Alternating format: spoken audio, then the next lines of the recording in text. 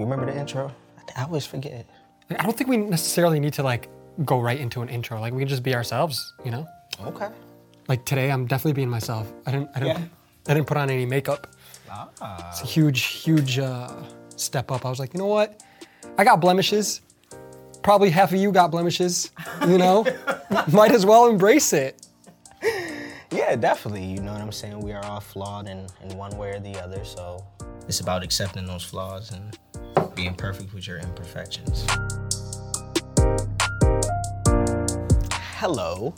My name's Ekram. I am Mark. And this is Mama's Basement.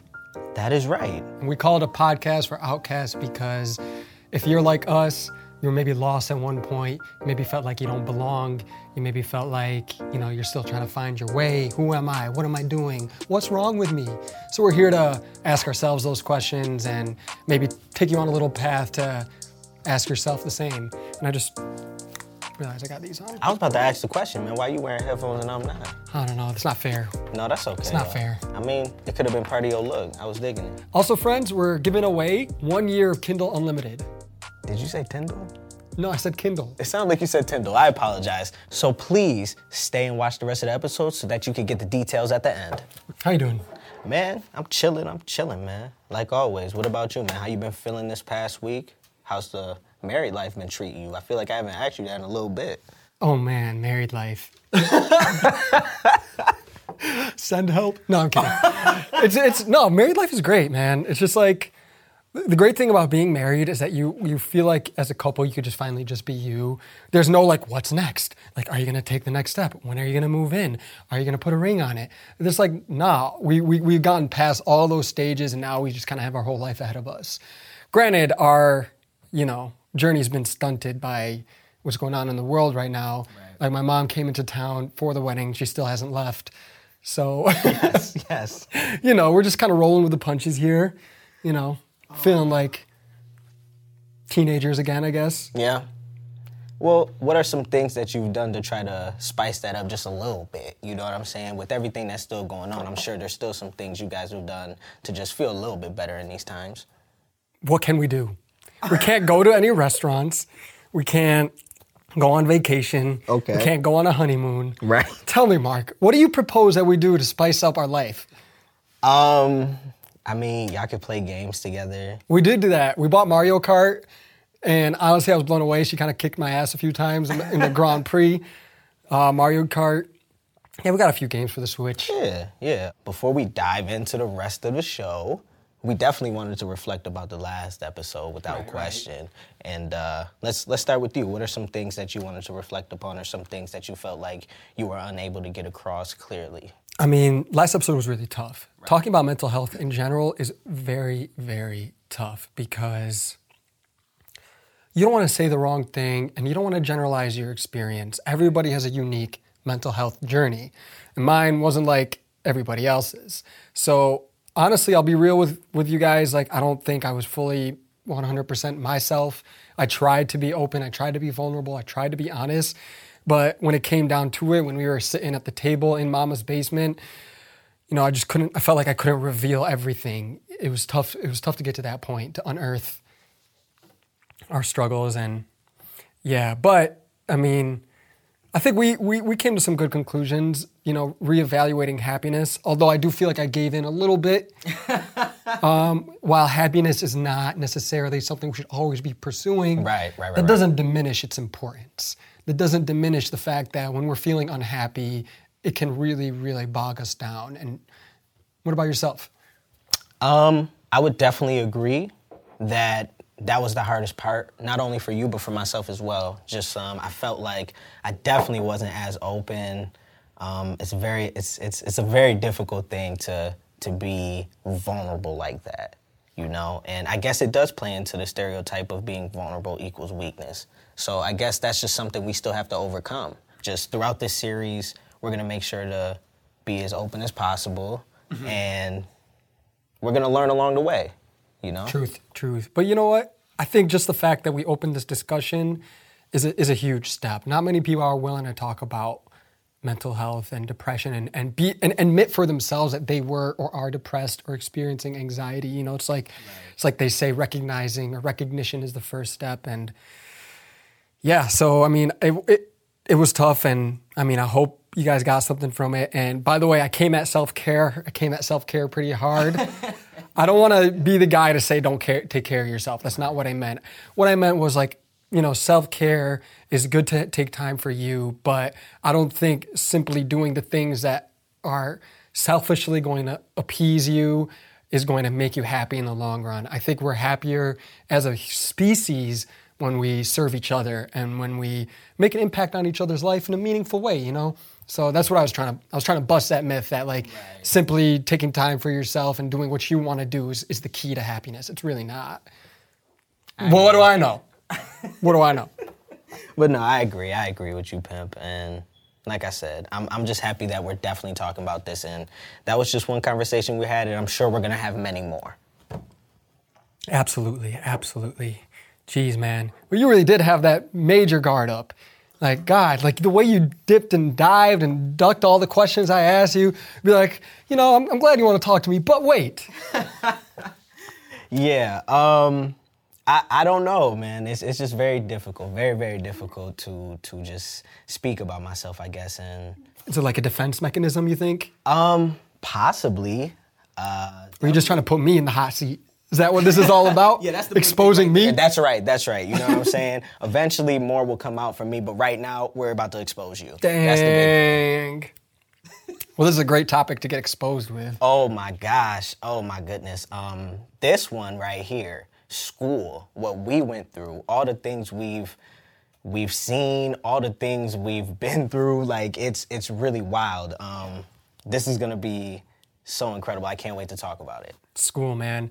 School is so influential. I mean, we don't even need to tell you that. It goes without saying. Like, we go to school, public education for 12 years. Some people go on to college. Some people don't. Some people don't even make it the whole 12 years. Right. But the bottom line is our childhood growing up is defined in some ways by school. And I think school can even be more influential in your own family, right? Oh, without question. I mean, how much time do we spend there? What is it, like 7 hours a day, 7 to 8 hours a day? Plus there's possibly after school programs. Homework. Yep, homework once you get home, the things that we study, not to mention like study groups, projects, etc. Big tests. And that's not even counting, like sometimes our parents are working overtime, not even home and things like that. Like it's really what we're learning in school. Like really, that's all we have sometimes. And the thing is, I feel like we're taught so much, not just knowledge, not just like math, literacy, you know, arts, history. We're taught like how to interact and engage with each other. We're taught social skills. We're taught civics. We're taught all these things in school. And, you know, if you don't really sit down and look back at all the things we learned, like there's a big chance that something you picked up in school might have done some damage. You don't even know. Right? Oh my goodness, so many things. Whether it's things we learn from kids that were our friends, something they learned from their parents, and then they pass it on to us, and we thought it was socially acceptable, and then we did it in class and got punished for it, or we did it at home and got punished for it. So many things like that. It's crazy. You know, if life is a test, I feel like school is like one of like the entry examinations. Like how you do in school, how you manage the ups and downs and the influences does shape you Absolutely. For the rest of your life. And I just want to characterize the schools that Mark and I went to. You know, we grew up, should we tell the audience where we grew up? Is this okay to reveal? Yeah, how about we just shout out Windermere? Windermere Elementary School, Amherst Public Schools. That's right. Ironically, we both went to Amherst Public Schools, and then we both moved to Williamsville, and we both ended up going to Williamsville. Yeah, that's public the craziest school systems. thing. Like, yeah. But these schools are like, I feel like they're like your typical Nickelodeon, like Breakfast Club, Ferris Bueller's Day Off, very like very stereotypical schools. Like, so one thing we have to acknowledge that we had the privilege of going to schools that had a decent budget, that had extracurriculars, that had electives, all types of stuff available. Free lunches if you were on that program. If not, they still had the breakfasts available to you. So many things. Yeah. So we were lucky, and I know that might not be the experience that everyone has. So we are talking from that point of view. If that doesn't reflect yours, well, I'm sorry, but I hope some of these questions at least resonate. Yeah, and without question, like we talked about before, not only do we want to learn from our perspectives, I feel like this is a rallying cry, but we also want to learn from your perspective as well. So if it's not the same as what we experienced, please comment, share with us. We always love to hear from you guys. Absolutely. What was your earliest school memory? Miss Rotner. She was a kindergarten teacher, and she just seemed to take an interest in me. And she seemed to think I was very bright, and she would always have me read aloud and do all these things. And so that was my earliest memory, just her taking an interest in showing me how nice teachers can be and things like that. That was my great. Introduction to elementary school. Like, Positive. She was great. Yeah, she was awesome. A positive experience. Absolutely. What about you, man? I did not have a positive first memories. Well, my earliest school-related memory is actually my very first memory, period. So that really speaks on the importance of school. I remember I had two older siblings, and they were getting ready to get on the school bus. And I was like, Grandma, I want to go on the bus. I want to go to school. And she's like, Akram, you can't go to school right now. I was like, no, please, I want to go to school, please, please. And my siblings were walking down the sidewalk. I'm like, Grandma, I want to go to school right now. She's like, all right, fine, but you can't go to school without your jacket. It's cold outside. So she took her sweet time unzipping the jacket, putting it on me, buttoning up every little button. And at the time, I realized this was a plot. She's trying to slow me down. But I couldn't escape her clutches, and the school bus zoomed away, and I spent the rest of the day crying. Oh, my goodness. But that's sweet. That's cool. You just wanted to follow your brother and sister to school, and that's like, I like that a lot, like that influence on you. Right. I mean, I guess as humans, we're very impressionable. Like, we like to think we have our own...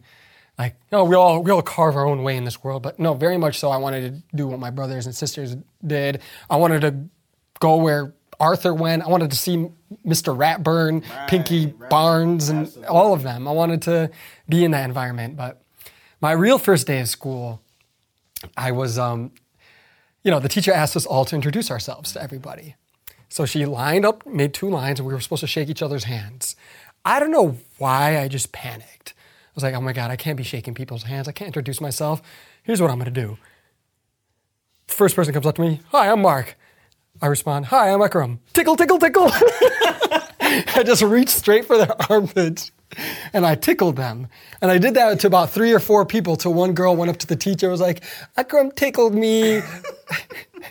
And I was forced to sit in the thinking chair. I was punished on the very first day of school. Oh my gosh. Now, I thought the thinking chair was the sinking chair. So I thought the second I sit, it's going to be like Indiana Jones and I'm going to sink into the ground and die. So I was really sad. But then I sat there and the chair didn't sink. And I guess I thought about my actions. And I guess I realized like, okay, my siblings would tickle me at home, but I can't go to school and tickle kids. That's wrong. Right. Have you ever gotten a wristwatch? A wristwatch. So when you bite your wrist and like there's a little circle. Oh my goodness, yo! I never knew there was a name for it. Yeah, so like one time I asked a kid on the bus if he wanted a wristwatch. He's like, yeah, of course. So I bit his wrist. Bit him? And I was like, now you got a wristwatch. Yeah. You're definitely wild. There was an adjustment period. Yeah, for sure. Oh my goodness. I thought I was wild. I definitely wasn't going around biting people. I mean, I feel like the last time I bit somebody was in daycare. No, this was kindergarten, man. Yeah. Like, I wasn't malicious, but right. I definitely did things. I guess I just, being in this new social environment, like you go from your family, your home. Yeah, I think I did go to daycare, but it's a very selective, smaller environment. All of a sudden, you're put in this place where there's all these different people with different backgrounds, and you think you could treat them like your family or do the things you did at home, and you have to realize very early on that there's a home life and there's a public life. Right. There's a way you can be at home that's socially acceptable, and then there's a way you can be at school, which you almost have to conform to. You just simply can't do the things. You can't tickle people. You can't violate their personal space. I mean, unless it's recess time. Right. Then it's then it's like full fair contact. game. You know what I mean? Yeah, for Did sure. you have boys versus girls thing going on? Oh man, all the time until about we was like 9 or 10, somewhere around there. But before that, yeah, they had cooties. Absolutely. You know what I'm saying? Like, I know you remember that. So that boy-girl thing was definitely funny. And man, I just remember all the experiences that I've had, like, at Windermere. It was really insane, all the things we would do. Like, I know you remember the park that they had with the big metal slide. The wooden playground? Yes. And all the splinters you would get running on it, and just all the crazy things people would do, from fighting to playing tag to doing King of the Hill at the top of the slide. And it wouldn't even matter if we would throw kids off and they would land on the rocks. And like, we wouldn't care. Yeah, just straight gravel. Nobody would care. Standards have definitely changed, because nowadays you don't see a school playground without the soft, cushy floor. Everything is metal and smooth. Right. Like you know how many times I bust my knee open? Like, do you know? Like, so many times I had like gravel like just in my legs. I had a friend fall on the playground and bust his eye open, and his eye was this big. I had another friend who couldn't even look at him. Every time he saw his face, he would slap himself. Like, oh my God, your eye. Like, it was just the wildest things. And even like the school bus.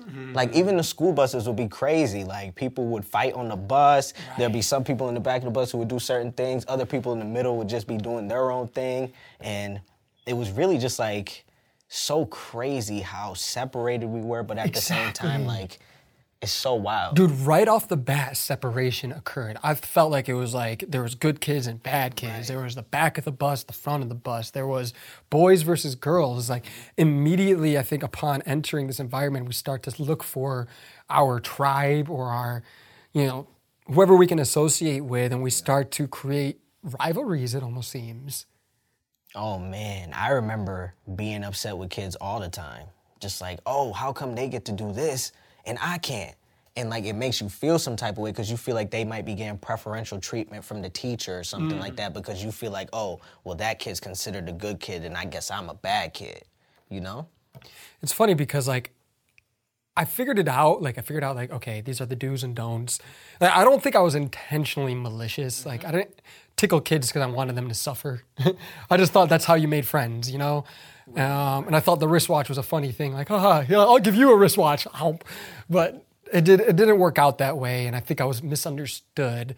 But I ended up like getting my act right. I ended up focusing, reading a lot, and I was put in like gifted and talented. Well, that's what's which was like a huge boost to my self-esteem. I was like, oh, I'm a gifted and talented kid. I remember one time I gave like a presentation. It was a biography project on John F. Kennedy. I took that project so serious. I went to my barber the day before. I was like, I want the John F. Kennedy haircut with the split and everything. Wow. And like, somebody came up to me after class and was like, wow, that presentation was so good. You could be president. And I was like, can I? So for a second, that was like my dream. Like, I'm going to be president. Even these little comments, these projects, these remarks, like, they shape us. And, how much control do we even have over that? That's a great question, especially when you're younger. I think that for the most part, you just really try to fit in and be liked. Mm-hmm. I think that's the big thing, being liked.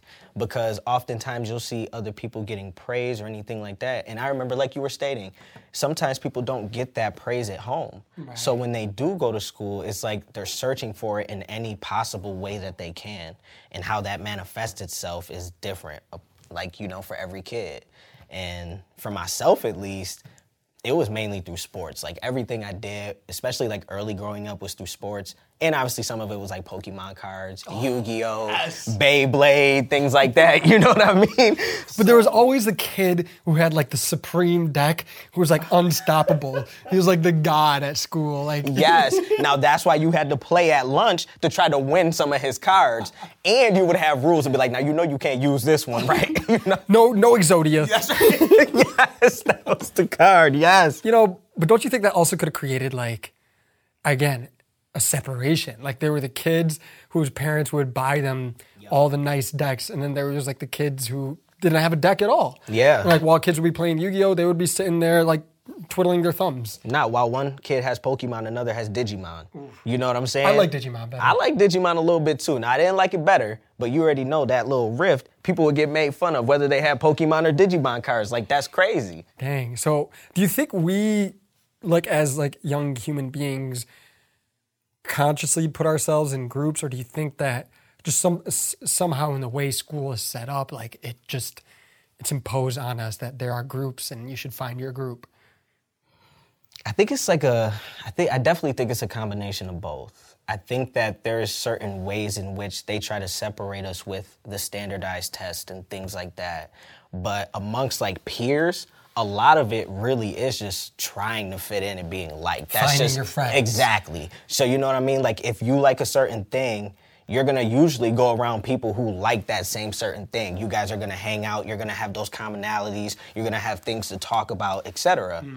When it comes to school, like I said, they do that a little bit differently through the tests, through the things like that, or through preconceived notions that teachers might have about students, etc. That might be how they group them. You know what's interesting is I don't remember majority of the lessons I was taught, like, you know, the math, the derivatives and the equations and the formulas, and even a lot of the history lessons, sadly, like, you know, as time went on, like those kind of fade. But finding friends, whether or not I fit in, those feelings of friendship and loneliness and all that, that sticks with me even till today.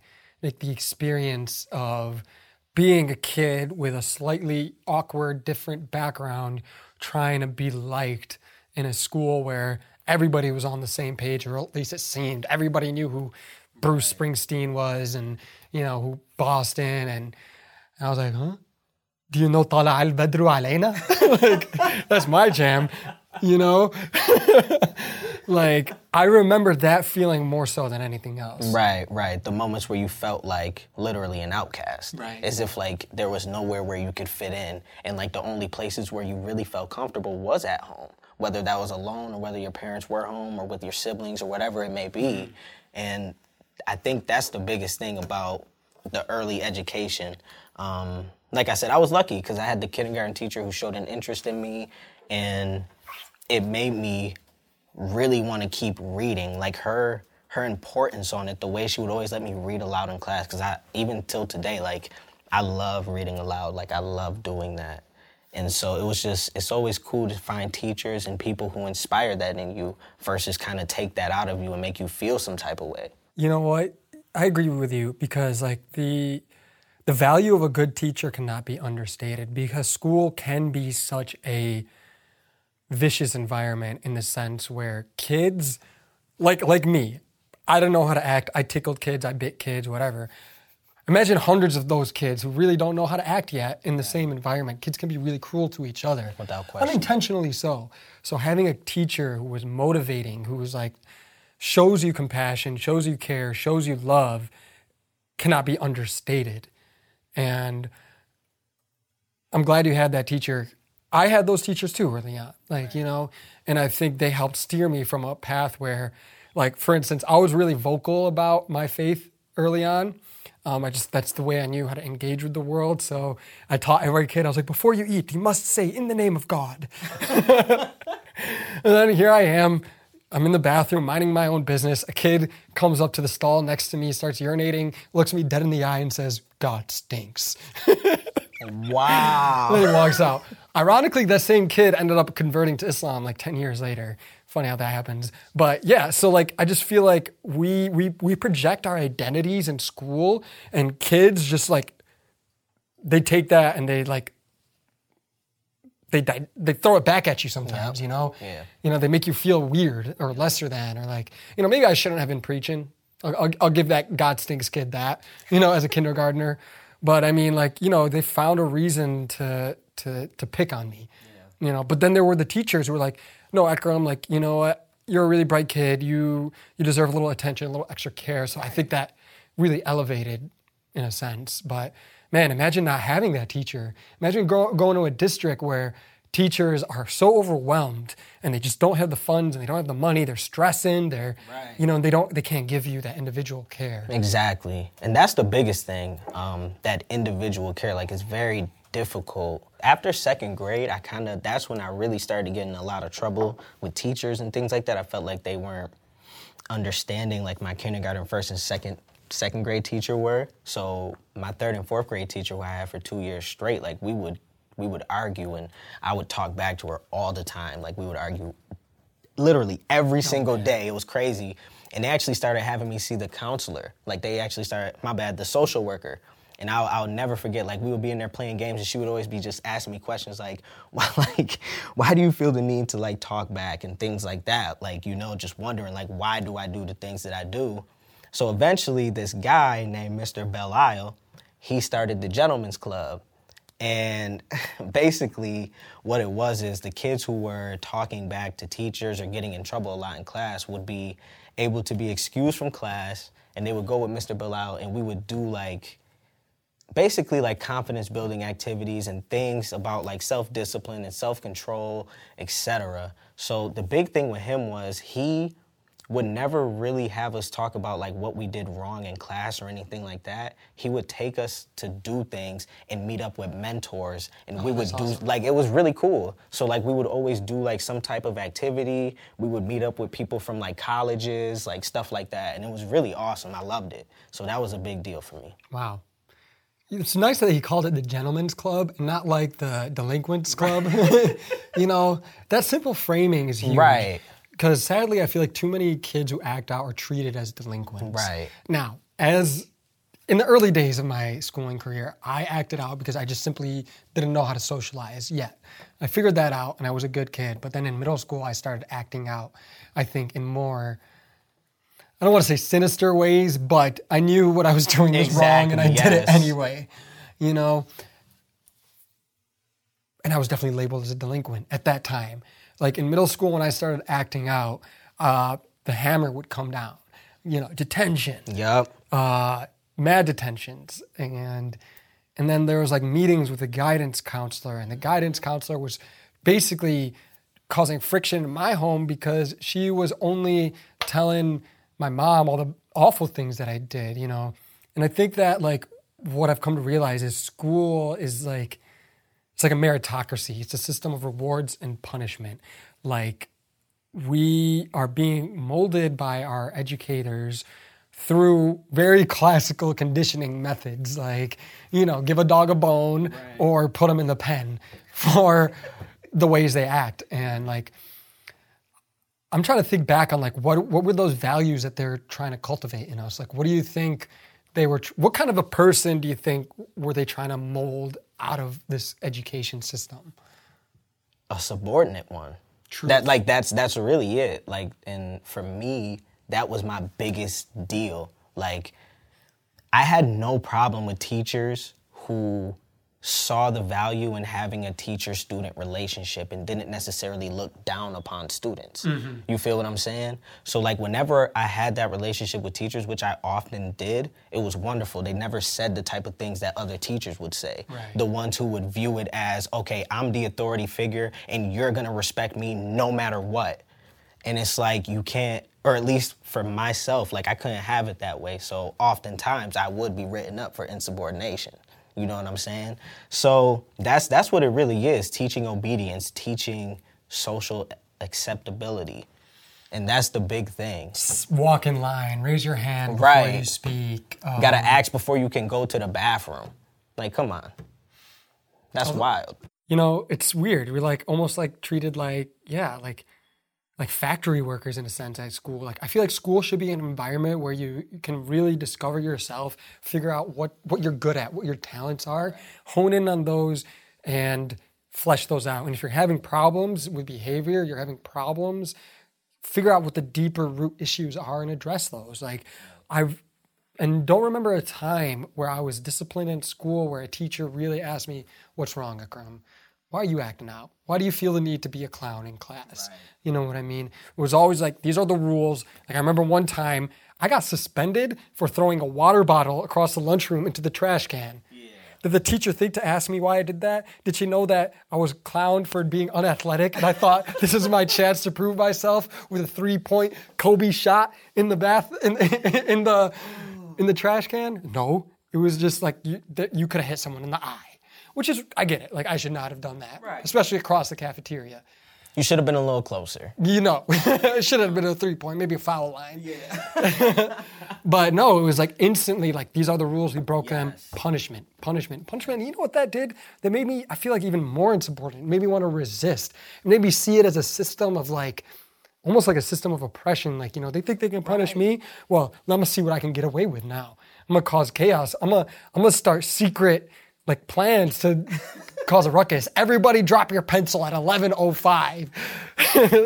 I did stupid stuff like that, and I became rebellious. But I feel you on that. I'll never forget, like, to your point, we have a perfect example. In my French class one time, we all decided to just be quiet and not talk to our French teacher. So she kept asking us questions and none of us would answer. That's evil. And she flipped out. Like, literally, she was like, fine, none of you want to answer? I don't give a damn. You're making my job easier. And she just sat behind the desk.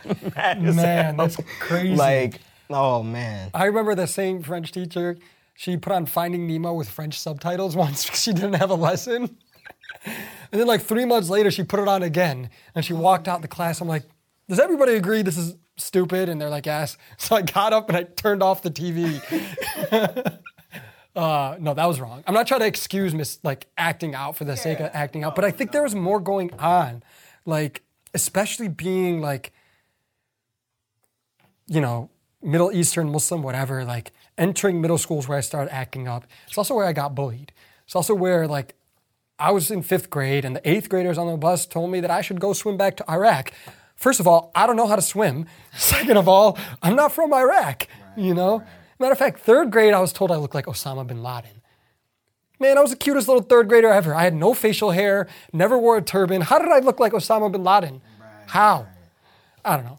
Anyways, so like, I really feel like I started misbehaving just because like I felt like, man, I'm getting picked on, so I don't want to be picked on. I want to be like the kids who everybody like laughs when they say something, you know? Everybody applauds when they do that one little thing, or they stand up and they like get everybody dancing in class. Like I thought I could be the clown that everybody reveres. Like if I'm able to exhibit that persona, then people aren't going to make fun of me for being Arab because I'm just too cool for school, you know? So I really, really did stupid things that I shouldn't have done because that was my defense mechanism. Right. And I agree with you. I feel like I did the same thing. For myself, like oftentimes that's kind of like you said, like that's when I would get in trouble. Just like little things, doing it in class, making people laugh. Just like, it was almost like we weren't doing anything malicious. Like the intent behind it wasn't anything too bad. We were just trying to have a good time. Mm-hmm. Now, granted, having a good time in the structure of school is just, like they would always tell us, it's not the right time, right. You know? Like they would always say, like there's a time and a place for everything. But imagine if they took the class clowns and they like put them in like an improv club. You know, instead of going to detention after school, we're going to take you after school and we're going to let you let it all out. Right. You know, we're going to give you scenarios. You can act. You can play dodgeball even. I don't know. Just get it out instead of suppressing, you know. But you were picked on? Yeah, definitely. Really? Yeah, man. What you mean? You were the homecoming king, Oh, my gosh. Well, I mean, there was years before that. You know what I'm saying?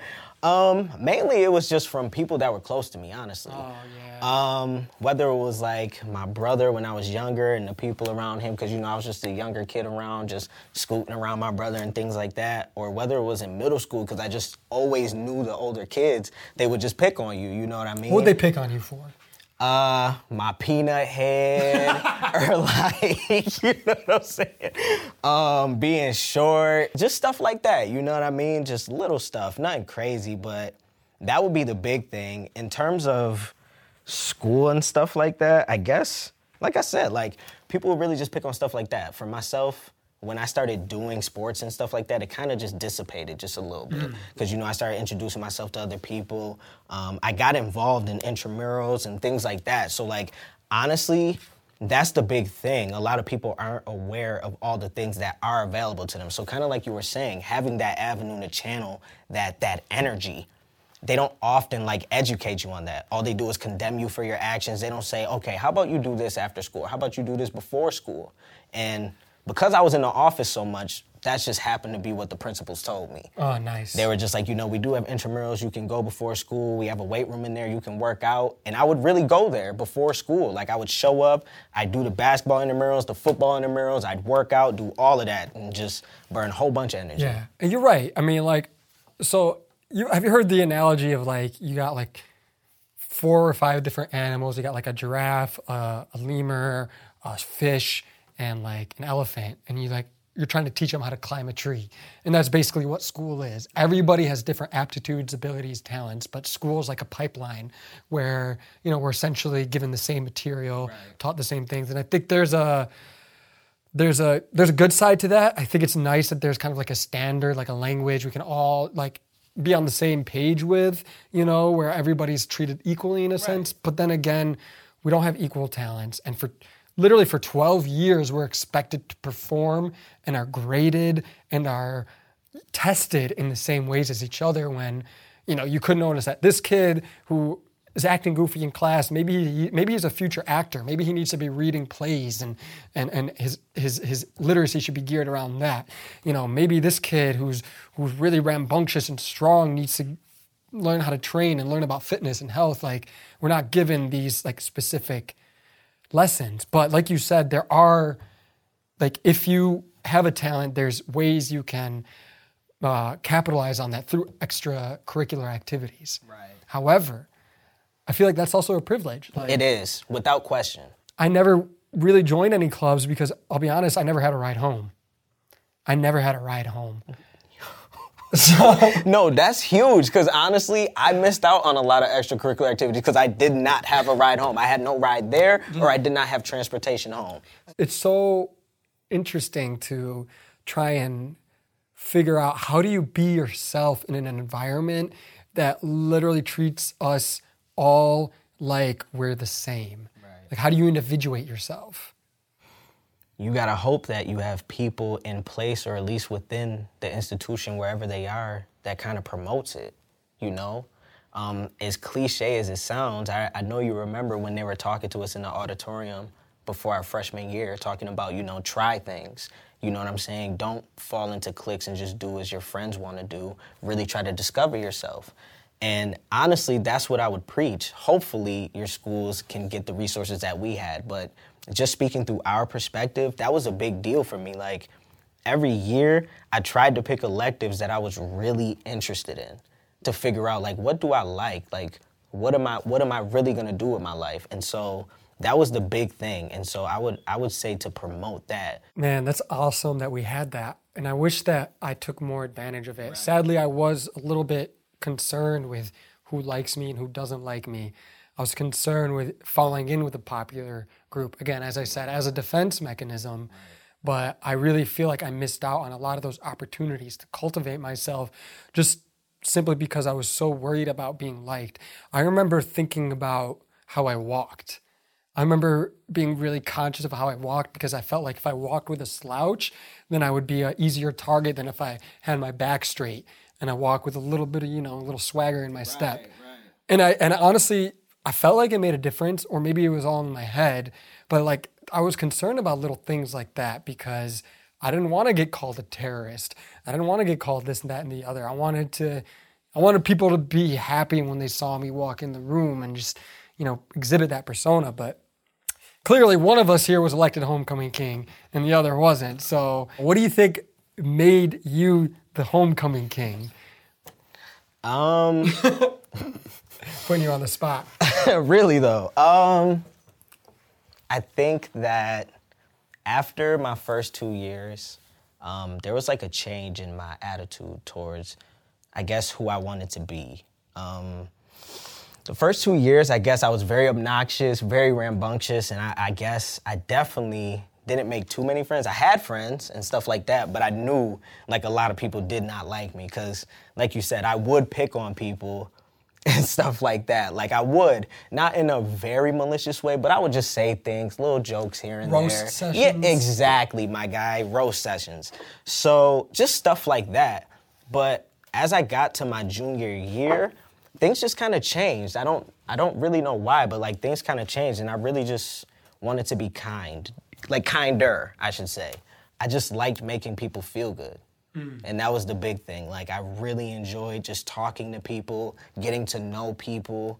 And that was my big thing. Like, I would always go around just trying to talk to people that weren't necessarily part of certain popular cliques or whatever. And like I told you the other day, like, if I saw somebody sitting by themselves, like, I wouldn't do it all the time or anything like that. I'm not trying to act like I'm a saint. But, like, when I would see people by themselves, like, I would go up to them, introduce myself, talk to them, and stuff like that. So being more outwardly oriented, thinking with a mindset, how can I make their day better? How can I make them feel better, as opposed to how can I get them to like me? Right. It's a huge difference. Right. How to feel having that crown on your head and marching in the pep rally and being the king.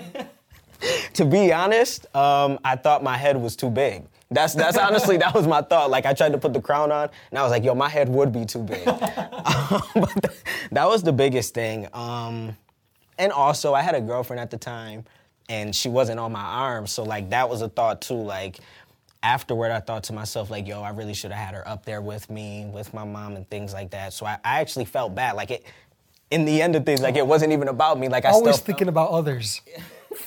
Such an angel. What do you think of the whole homecoming king, queen in general? What do you think of, like, the fact that in school, like, we're almost pitted against each other in so many ways? There's a lot of competition. I'm wondering about whether or not schools might be too competitive.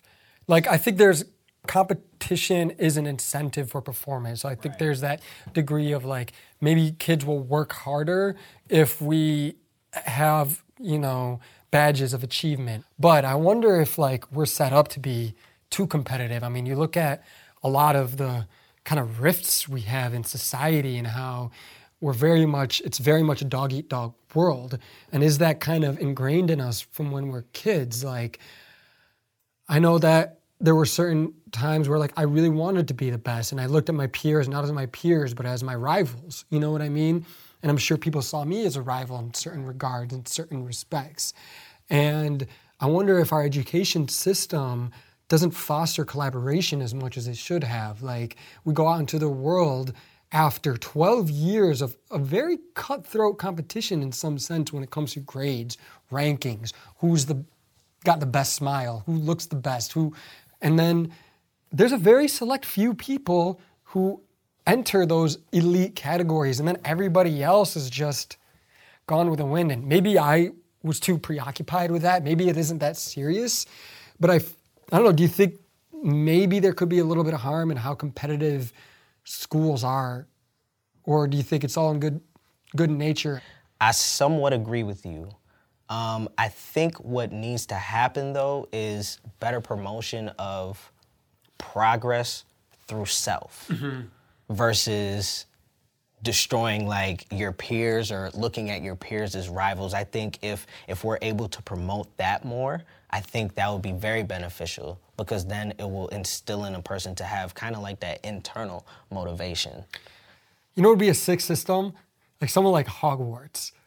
Seriously, where there's like, where we're grouped, we have larger groups that earn points collectively, where, let's say our group has a valedictorian, like, or our group has a high grade point average, then we get honored as a group rather than an individual. What do you think about that?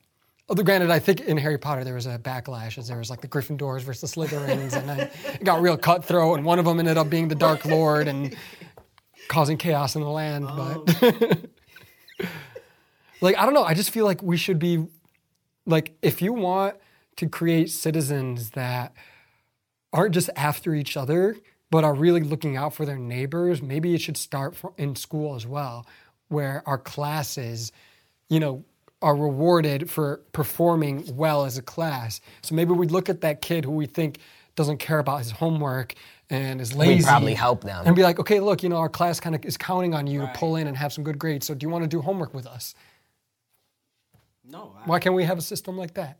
I mean, that sounds pretty dope. Now, you got to imagine if somebody isn't holding up their end of the bargain, they're either going to be ostracized or they are going to help. So it's either side of the coin. You feel what I'm saying? Because like you said, if we do have that group effort, if people are lagging behind, as much as we don't want to pick on that person, people still end up doing it sometimes. Now, that is a part of extracurricular activities, whether it's team sports, whether it's, hockey, football, basketball, track and field, whatever it may be. So you definitely learn a lot of that through there, but it should definitely be incorporated more within the classroom. And I think they try to do that with group presentations and so on and so forth, but inherently roles are delegated. Right. You see what I'm saying? So it's just a very difficult thing to kind of like get within the classroom without really breaking it all down. Sorry for going on this tangent of a social critique, but I think understanding society is really helpful to understanding us and why I felt like I was a loner in school. Because I was a loner. Like, I was reading some high school journal entries that I wrote, and I was like, dang, this dude depressed as hell. Like, do you want me to read you one?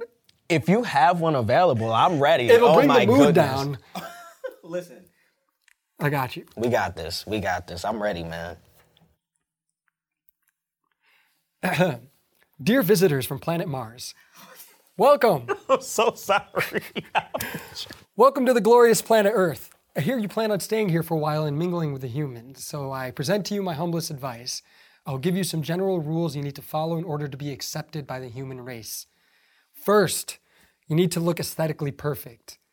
If you have a single flaw, be it acne, fat, or anything else, then no one here will take the time to accept you for who you are. Next, never reveal any of your emotions. No one cares. Also, there's no point in trying because sincere effort isn't rewarded. You'd probably be better off not caring, because no matter what, you'll always feel hurt. Oh yeah, and don't think about having your own opinion, because to everyone else it doesn't matter. If you think or act differently than they do, no matter how beautifully unique you are, you will never fit in. And then it just goes on and on and on about how basically I felt like my individuality was more of a hindrance than an asset. Where I felt like when I was in school, like I'm looking back, I tried to be complimentary. I tried to be a nice guy. In fact, I was called a tool because I used to be just compliment people. Oh, you look really nice today. Oh, Crumb's a tool. Just like little things like that. And I don't know. I think, where am I going with this? Well, let me ask you this. Do you remember when you wrote that? Like, how old were you? I think it was like junior year. Junior year? Yeah. Do you remember what led to that? Do you remember what was like happening at the time that made you really go in like that? You know, honestly, you talked about being picked on by your close friends. For some reason, in junior and senior year of high school, I kind of started deviating from like the personas that my close friends were. My close friends were very athletic. They were very macho. And I just started acting, I'll be honest, I wanted to befriend women. You know, I was more maybe in touch with my feminine side. I was getting to know girls. I was hanging out with girls, and I was like being more complimentary. And then they started calling me a tool, whatever, because I was deviating from the group. And also it's like, it felt like it was really weird because I was trying to get into the popular crowd where I thought all the girls were. But then when I got in the popular crowd, I was called, people jokingly and casually called me terrorist as if it was like a buddy, like, what up, terrorist? So it's like I didn't feel like I fit in either space. And so then I just started to feel more and more alienated. I feel like school, like we were talking about punishment and reward. It rewards certain values, subordination, all that, but it also cultivates these virtues of athleticism. I was never very athletic. Virtues of like whatever gets you elected class president, that kind of like rhetoric that I wasn't the smoothest with, So all these things these boxes that I didn't check off, I don't know, I feel like there wasn't as much space for the awkward kids, right. It's good to be athletic. It's good to, have great grades, but it's better to be a good person, Yeah. There should be a badge for nicest person. Or a superlative that they have at the end of the year. Yeah. You know what I'm saying? How they have like most outgoing, class clown, etc. Most honest. Yeah. Most compassionate. Least likely to plagiarize. stuff like that. Least likely to play you. I get what you're saying. And honestly, there isn't, as much as they try to, I feel like there isn't much education on the soft skills that really are pertinent when it comes to like social life, especially after schooling.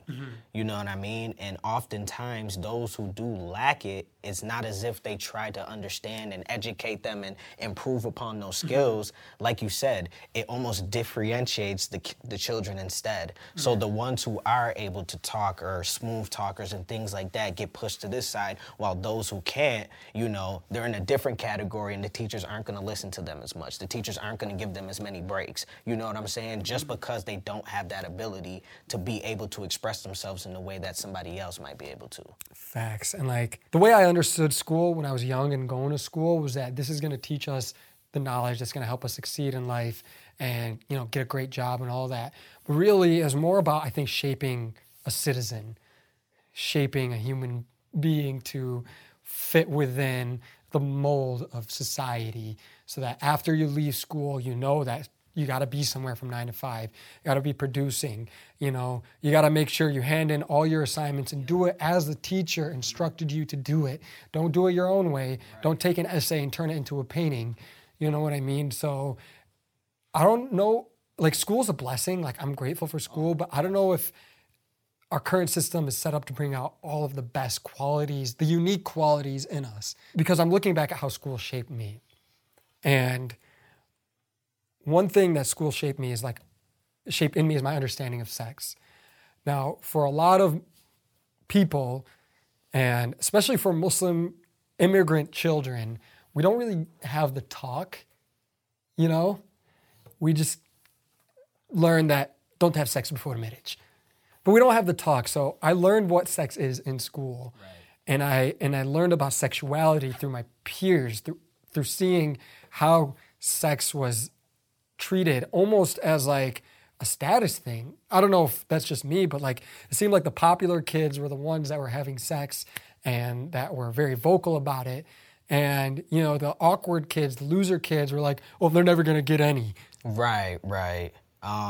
Yeah, that was definitely a big deal. And not even just in high school, even in middle school, like just learning about it as we're entering that age, it was definitely something where it felt like the more popular kids seemed to have like the parties and the things like that where all these things were going on versus how they felt or how the others were viewed was they're at home playing the game. Or they're like, you know what I'm saying, doing like something that isn't as cool as that. And right. I feel like it only amplified in high school. Like, you know what I mean? It got even worse as more cliques started to show up and things like that. And it was like, oh, well, what are they doing on the weekend and things of that nature. All that stuff would be talked about, whether it was in the hallways, the classrooms, etc.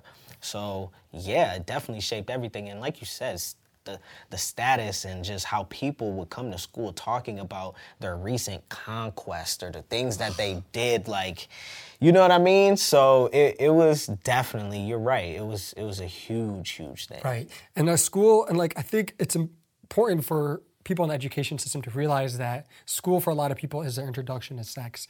And if you're taught simply the mechanics of it, that might not be enough. Like kids don't get the birds and the bees talk at home. And one thing I realized, like you and I are two guys, so we've seen sexuality in school through the male perspective and how dudes would come back boasting like, yo, I got a BJ, oh. But for women, from a lot of conversations I've had with women, school was a very sexually traumatic experience where they felt like they had to put out in order to be, you know, popular and cool and whatever, not to be labeled exactly, crude, you know, against their own better judgment. Absolutely. And not to mention just the reputation that they would get, say if they did put out. You know what I'm saying? So it really was just a double-edged sword, where if they didn't put out, they're prude. If they do put out, now they're being called a slut or a tramp or this or that. So as you said, we're speaking from our perspective of how it's just the dichotomy between the two, like how different it was. And you're right. When I would speak to girls, like, it's just so funny. Like when you speak to guys, the way they speak about their sexual interactions versus when you speak to a woman and how the sexual interaction went for them. It's two totally different things. Right. And it's just, I feel like part of that starts in high school. Right. And sadly, I didn't get to learn about sexual ethics, let's call it, from my parents, aside from don't do it. Right. I didn't learn about it from school. You know, I learned about it from what I heard and what I observed from my peers. So sadly, it was something that I was after. Granted, I wasn't very successful. In fact, I was not successful at all. I was that awkward kid writing letters to Martians on how to behave. So I failed. I dropped the ball, but I just learned to see it as something like I need to attain. I need to acquire this. I need to lose my virginity. I need to swipe my V card in order to enter that esteemed popular kid clique. Exactly. And there wasn't talk of like consent ever that I remember. Maybe now there is. Like, granted, we graduated high school. When we were in high school, like that wasn't something that was really spoken about, like openly or anything like that. Like I said before, it was really just spoken about in the sense of a conquest. Like, I did this with this girl, blah blah blah. And in fact, I think a lot of the things that a lot of the programs in our school almost like facilitated that, like the dances and like having a date. Like we all know what that was all about. Why, we all know what homecoming and the after parties were with the alcohol and all that. I wasn't allowed to go, but like I would hear the stories the week after, the nasty stories, and like, man, it's just like, why aren't we taught to value each other's sexuality? Like, if school is this environment where we're putting guys and girls together, where they at the peak of their hormones, I mean, don't you think that there should be some sort of like more of a holistic approach to like the birds and the bees in school? I think you hit it right on the head. It's not something that should just be taught in the way that they teach it. Just like you said, the mechanics of it, the sexual ethics of it, like consent and things of that nature. And not just consent in the beginning, but if you guys are in the middle or something is going on and they say no or whatever, like that's important. And being able to go through those scenarios, because these things really aren't talked about. No, not at all. But we are taught. We're taught math. We're taught English. Right. We're taught history. Great things. Oh, I love it. But like, we're not taught anything about, or as much about, happiness and being a good person. And like, I think school is a system which also indoctrinates us in ways that inhibits our ability to question our environment. It is always accept, absorb, listen, follow instructions. Otherwise, you get detention. Otherwise, you get suspended. Follow the rules or else. Why? Because I said so. Exactly. There isn't as much reason that's understood. And if you're not getting that from home, you're definitely not getting that from school. So a lot of kids are being set up to fail in that way, I think. And the counter argument is like, well, that's up to your parents. Your parents are supposed to teach you that. But school is literally taking us away from our parents, and jobs are taking us away from our parents for 40-some hours a week, not to mention homework, not to mention extracurriculars. So if not school, where else? And another thing I realized, like last week we were talking a lot about, happiness and mental health, and I just realized the whole framework of which I'm discussing these issues with you is a very Western framework. We talked about Socrates, Plato, Aristotle. We could probably talk about Freud. We could probably talk about, all of these Western views. But now that I think about it, wow, I was never taught about any great African thinkers in school. Right. Can you name one that they taught us about? In school? Yeah. I don't think so. I really don't think so. And that's a big part of education that I think people don't take into account, is the education that we get outside of school and how important that really is to supplement what we are learning in school. I guess it's part of like the teacher's job to kind of pique that interest within us to seek knowledge outside of the classroom. And oftentimes I feel like that doesn't happen. Like you said, because it is a place where it's like, either listen to me, and if you don't, like, they basically don't even bother with you anymore. So even if you are interested, it's like they don't even care about you no more. And a lot of teachers don't have the freedom because there's a curriculum and there's standardized testing. So it's not like they can be like, hey, let's take a break from Aristotle and talk about Mansa Musa and Prophet Muhammad. They can't. I mean, they can check the very minimum boxes, but they got to move on. And they got to churn you out. And like, we talk about bullying because we're different, but we haven't talked about the unconscious bias that school implants in us. Right. If you're taught that all the great thinkers came from like ancient Greece and Rome and the West, when you see a little brown kid across this class, there's this almost like this unconscious thing that like, our people are so great. Right, everything we learned, we're victorious. and the whitewashing of history too. Absolutely. Is it just me, or did you feel like in school when you were learning about history that like, it might just be me, but we conquered racism, segregation, slavery, it's all over. Right. Like, you know, we are in the pinnacle of human society. We've eliminated all our ills, and now is the best time.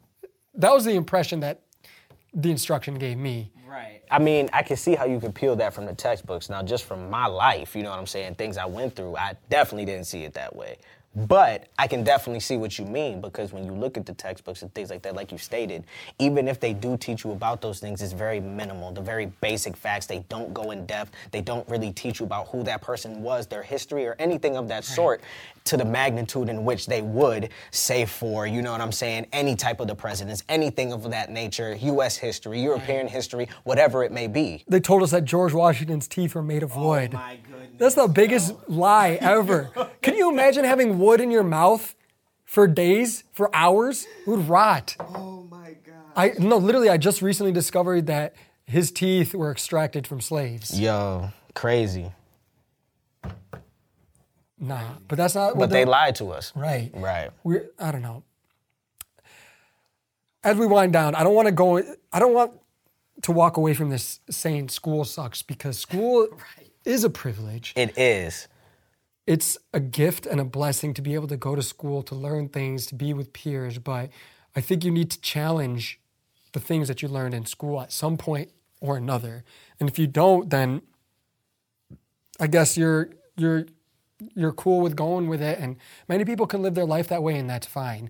But the truth is, I was unhappy coming out of school because I wasn't taught the things that make me special. Right. I wasn't taught the things that make my culture amazing and unique. I was only taught that America is great and you live in the greatest country on earth, but hell, I'm not American enough, so I'm not that great. You know what I mean? But you got to challenge all of that. And the thing is, like, school can also be empowering for people.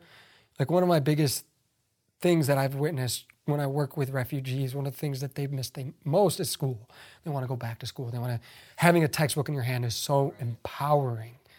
But there's more to school than just books. There's everything else that comes with being in a society of children who are in competition with one another. Maybe we can erode a little bit of that competition and create more of a collaborative environment where people's unique talents and skills are cultivated and cherished, and we learn more about unique cultures, and it's not just Western history. Maybe we can create a little bit of love in the schoolhouse that's sadly can be lacking at times. Right, and I think the big thing is, kind of like way back, school was really in the hands of the local communities. So the people that embodied those communities really were vital in teaching the history of not only their own cultures, but those around them, their neighbors, etc. So if we can kind of get back to something like that, where it's not necessarily just strict to the curriculum, but it's also that we incorporate all of the cultures, we teach how essential it is to know about all these things, I think that we can really get somewhere, hopefully. Absolutely. And there should be a way for kids who want to take extracurriculars but maybe don't have a ride home to get a ride home.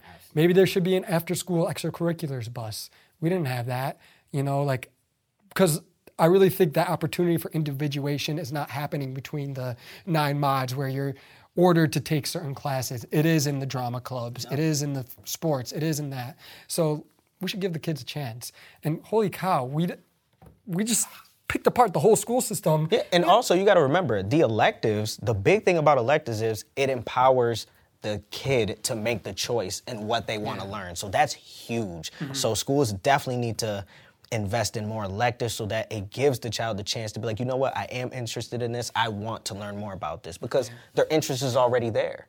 Truth, man. We covered a lot of ground. I still feel like I haven't gotten closer to finding myself, but I have found out why maybe school did create this friction in me. The competitive environment, the lack of attention to cultural differences, and the lack of celebration of cultural differences. Like, I remember I had to find a place to pray, like, because it was prayer time. So I was like, all right, I'm going to ask the teacher to go to the bathroom. I'm going to pray in the stairwell, because nobody's moving about. So I pray in the stairwell. And then this girl, Zoe, climbs the stairs as I'm praying. She's like, hey, Akram. And I'm just like, Allahu Akbar. Oh, are you okay? Sami Allahu liman hamida. But you know what? I realized schools can be accommodating of what you desire if you really go after it. Absolutely. I went to the teacher with a group, and I was like, hey, we need a place to pray, and they got us a room to pray. So, I mean, school can be alienating, but you can also alienate yourself. We had a club in school called Cultural Awareness, and I remember. we got to present our cultures every other year on a mandatory assembly. Mm-hmm. But why is it cultural awareness? It should be cultural celebration.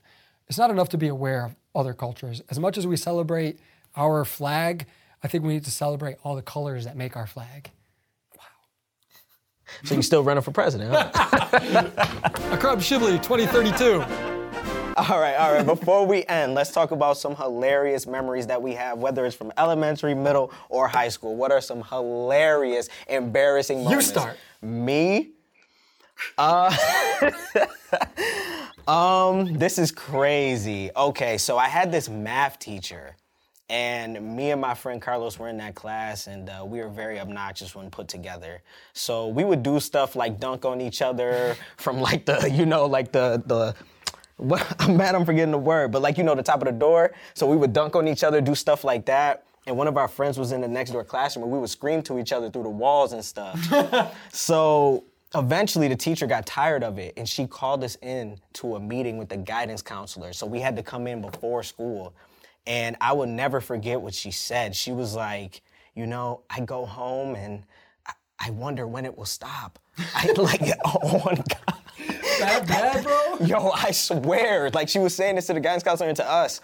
And we're just sitting there listening to her regale all these stories, just telling us they climbed through the window during the fire drill. They were screaming at each other and stuff. So all this stuff was going on. And eventually we had to split. They removed me from the class. I had to change classes. God. So that was definitely a story that was crazy. I remember when you and I got to go to Chicago with our peers for our music trip. When we were walking from the bus to the hotel, it was raining, so we got a little wet. We entered the hotel. It was a hotel with a big open atrium, so you could look up and see every floor. My man, you got on the elevator. As soon as we got onto our floor, you ripped your shirt off, and all of us blindly followed, and we swung it around our heads and ran around the atrium till we got to our room. Needless to say, 3 minutes later, our teacher knocked at our door. Yup. Woman, she's like, please, do not do this to me this weekend. Please. Right. Behave. Yo, and that was the craziest thing because they really came to us like we were concerned about bringing you guys on the trip in the first place. Off the bat, we just confirmed their fears. Here's the gosh darn truth. I never had a girlfriend in high school. I barely kissed maybe 2 or 3 girls, max. Sorry, Mom. I got a reputation for being a player because of that trip. Oh, I remember.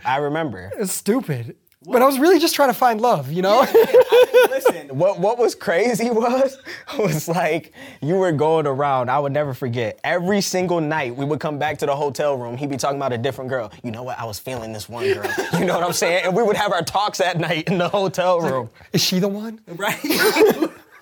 But it was always framed from that perspective. Is she the one? Yes. It was never, I want to smash. Right. No. But to everybody else, it was like, yo, Akram's a player. Watch out for him. Right. Yeah, for sure. You gotta be careful, guys. I'll never forget. Careful. Can't cast who too many was lines. it with the Ferris wheel ride? Because after the Ferris wheel End of ride, the episode.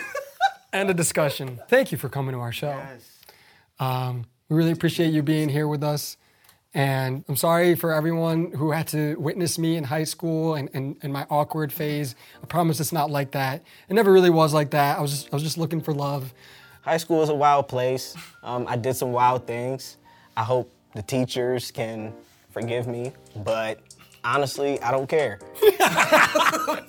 We really scarred them. All right. So thank you again.